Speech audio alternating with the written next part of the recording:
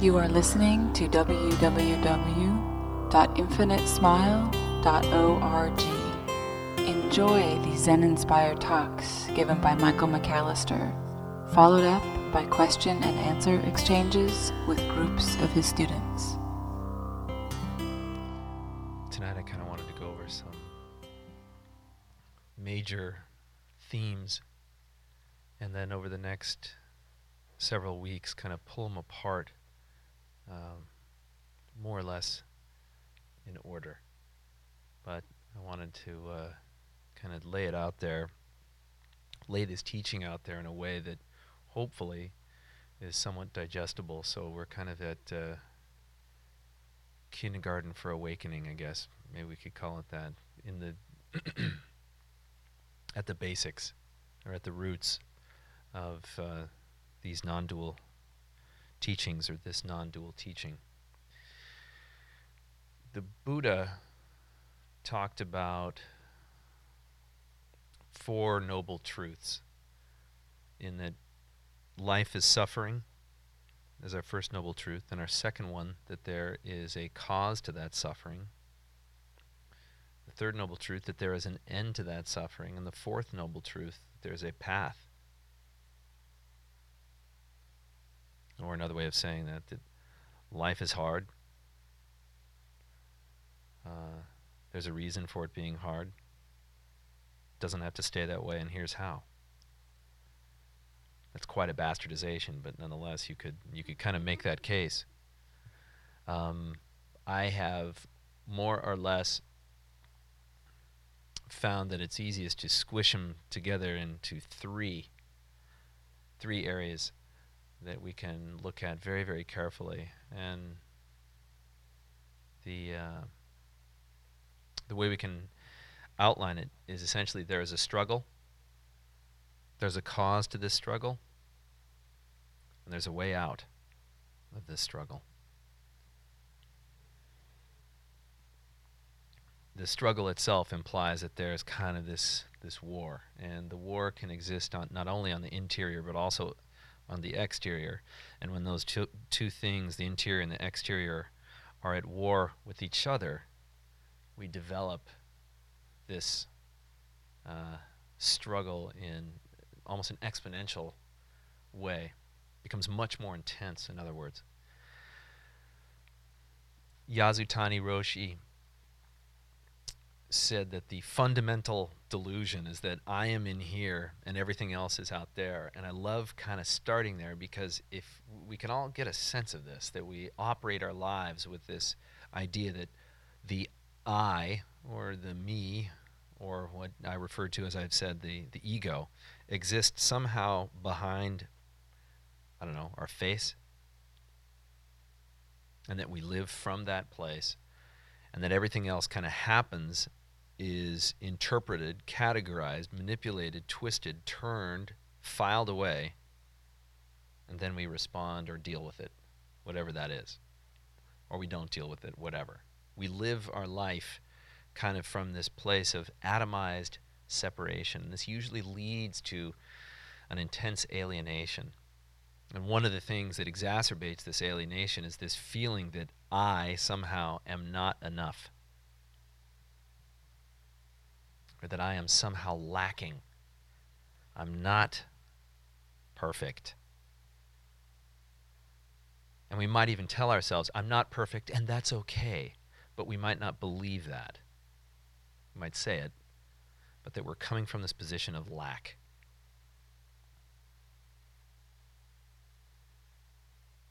We could also say that we come from a position of feeling like we are just too much, which might be the same way of saying that we feel like we lack subtlety.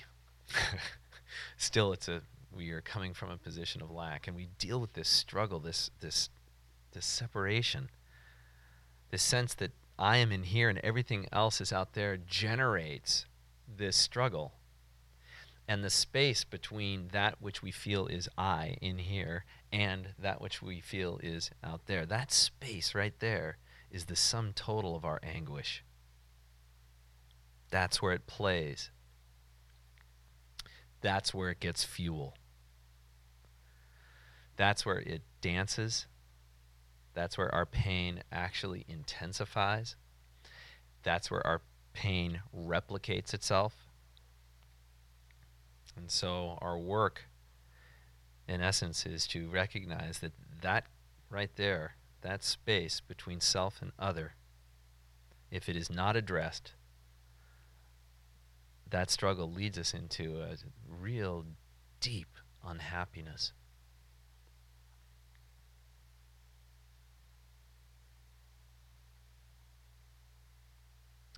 So this work is to study that. And in our studying of that process, we begin to deconstruct it. And in our deconstruction of this process, we begin to actually kind of look at it. We can assess it. And then we can either decide to stay in that semi-conscious state, which is actually even more painful, or we can actually transcend and include the whole mess. And in that transcendence, we become free of it. So making this real simple, we begin with the struggle.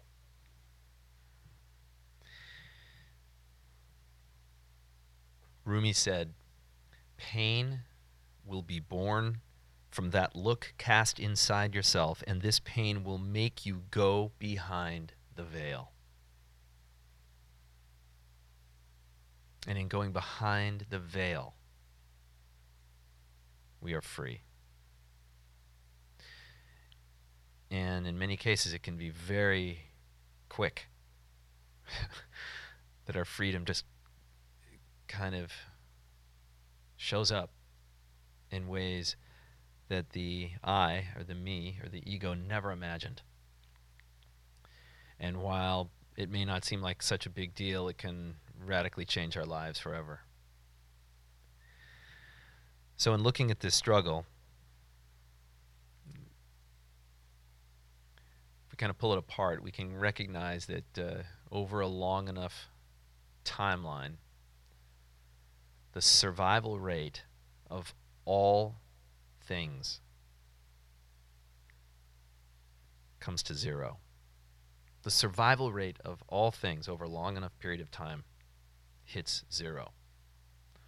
We could say the death rate over a long enough period of time is 100%. Nothing lasts forever. Everything is temporary, and yet we build entire lifestyles, entire philosophies, entire ways of being around this protecting of our lives, of our livelihoods, of our loves, of our reputations, of our minds. We want to keep them.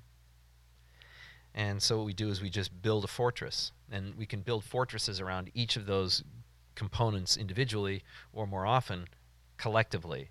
And we begin protecting this separate sense of self.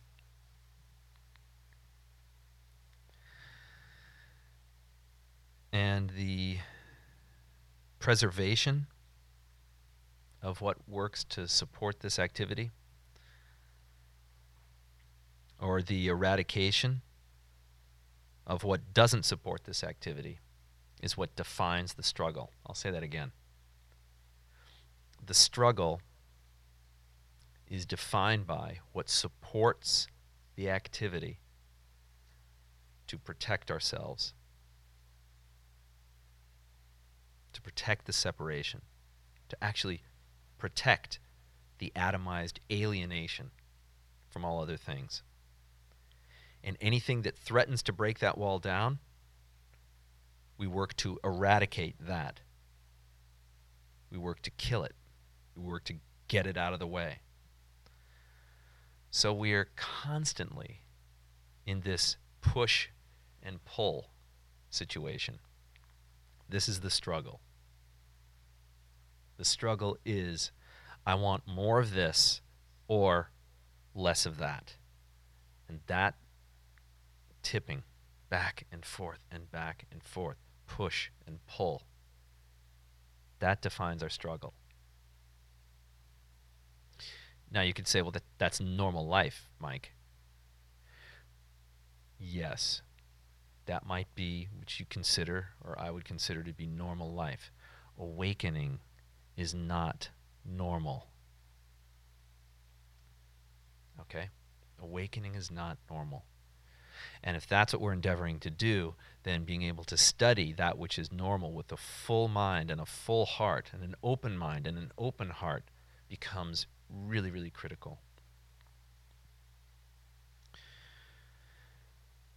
So there is a cause to this struggle of I want more of this, I want less of that. There's a cause to this. And oddly enough, the cause is our clinging to this very struggle. Our clinging to we even define it as normal so that we can be comfortable with it. You know? We cling to this struggle because it is familiar. We cling to this struggle because it's all we've ever known. We cling to this struggle because it is a habitualized inertia. It's the way things work. It's the way we survive, is to get more of this and less of this.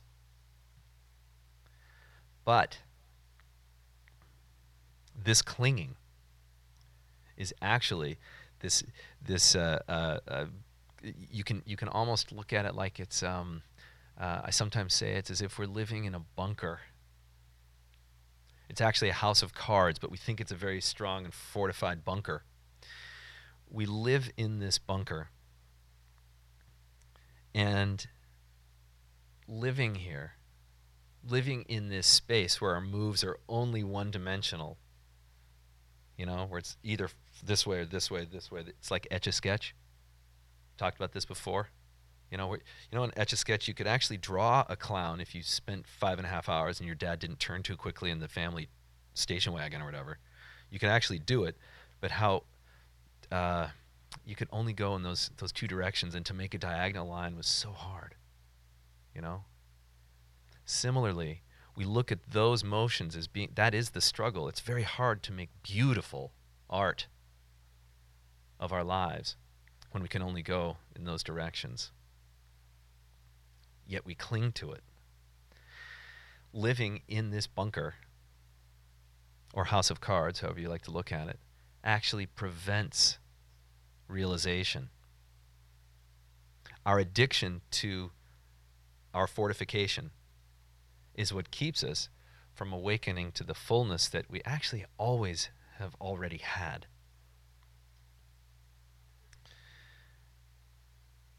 Our clinging is what prevents us from actually seeing the truth that is beyond name and form. And when I say truth, I don't mean mine.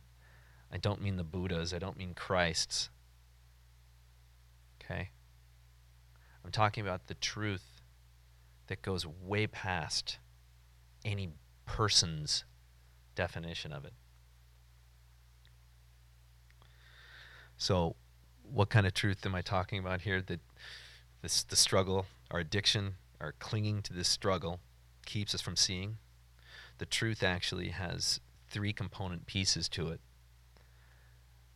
First component piece is the recognition that all things are temporary. Nothing lasts forever. We don't recognize that every single thing in this material world, matter, body, mind, is temporary. We don't recognize that. Or, better yet, we refuse to recognize it. No matter what, we refuse to recognize that if it is born, it will die. And not facing that becomes the work of contemporary society. Not facing that temporary nature of all things, refusing to face it, is the work of society. We have all these, I should say, these points in society that help us anesthetize our experience from that recognition. That's a lot of words there, but basically I'm just saying that the work of society is to keep us into a space where we feel like things can be permanent, and they can't be, ever.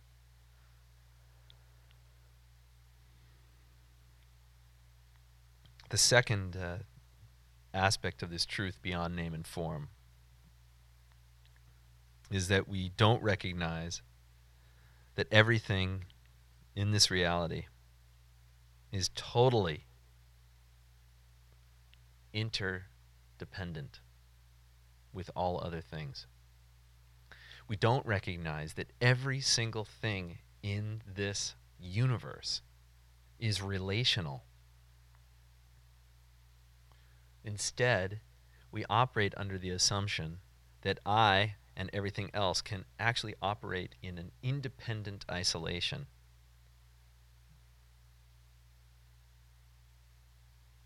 I love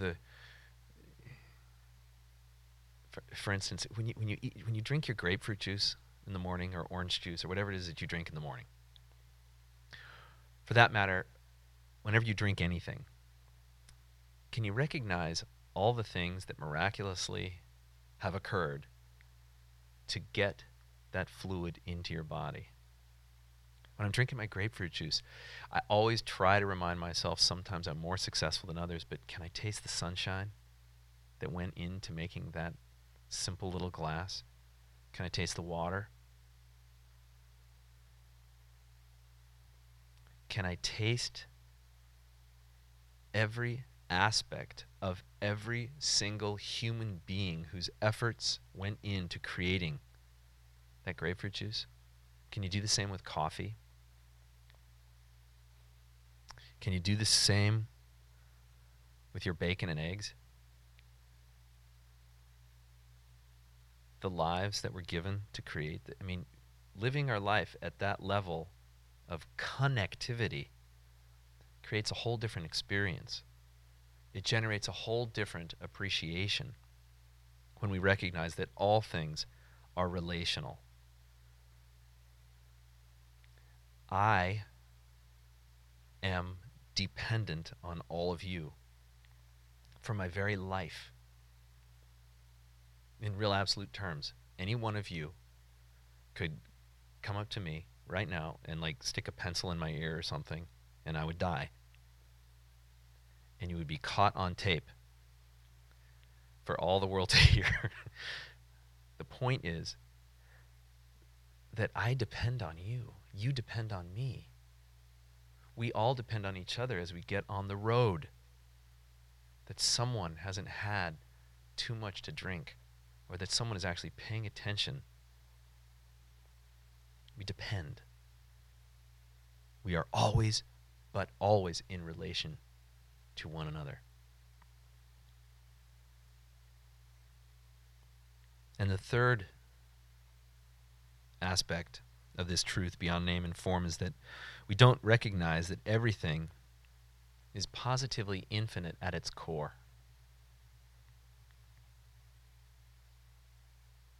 We don't recognize that there is nothing that is not a variation of the infinite. We don't recognize that there is not one single thing that is not spirit in action. And so when we ignore the fact that all things at their core are spirit, and we ignore that all things are relational, and we ignore that all things are temporary, we sleep. This is the cause to the struggle, because you struggle when you are asleep in this way. So the way to end this struggle in really basic terms, and again, I'm going to go through these in more detail in the weeks ahead, but basically, number one, we need to become deeply aware of our struggle, of our clinging. We need to become aware of that struggle. We need to become aware of that clinging. Just watching it like we do our thoughts. Number 2, we need to become aware of how long we have gone after and have avoided the things that support our habitual clinging.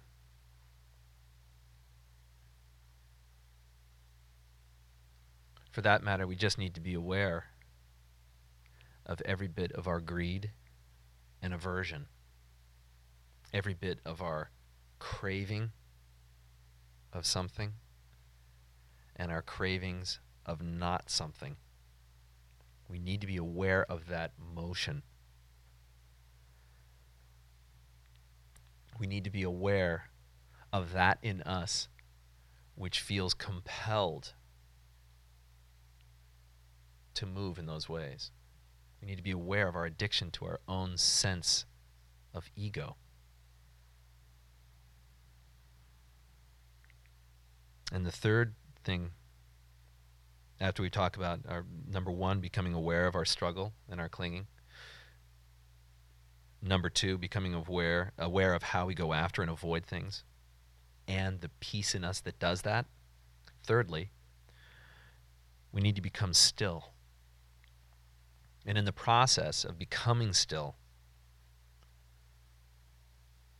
we let that in us which can witness all of our clinging inform our conscious letting go of everything. We need to, once again, let that in us which can witness all of our clinging inform our conscious letting go of all things.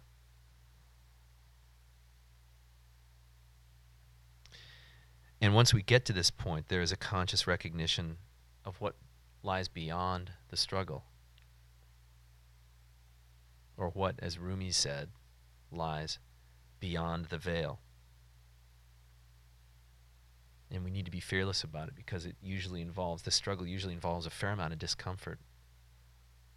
Back to his quote, pain will be born from that look inside yourself, and this pain will make you go beyond the veil. And that's the path we take. That's the path that helps us recognize that the fundamental delusion is that I am in here and everything else is out there. And what is then reborn in us is a very, very clear sense that all things are one. All things are one. And that in this infinite spaciousness, we find our home.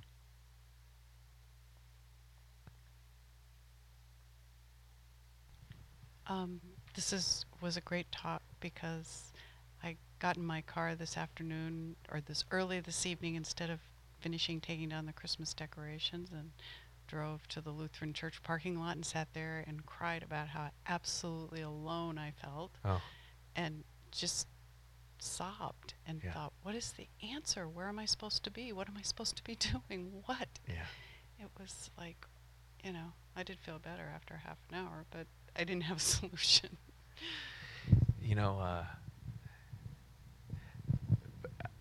I'm struggling right now, because part of me feels like I don't need to offer any commentary to what you just said. I mean, it is the minute we go into that purge, what is the answer?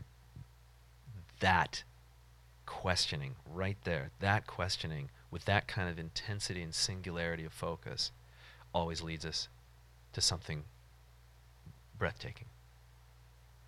But getting to that place of surrender is not something that our separate self-sense ever wants to let us do, because it's totally out of control. Its job is to stay in control, keep us in the bunker, keep the house of cards looking just like a bunker. And all it takes is that breath to knock down the house of cards. And we get glimpses then of that truth beyond name and form, that doesn't show itself necessarily as anything concrete that we can grasp or avoid,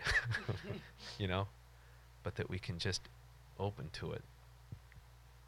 And opening to the question is, in this sense, the same thing as receiving the answer that's infused with this ultimate truth.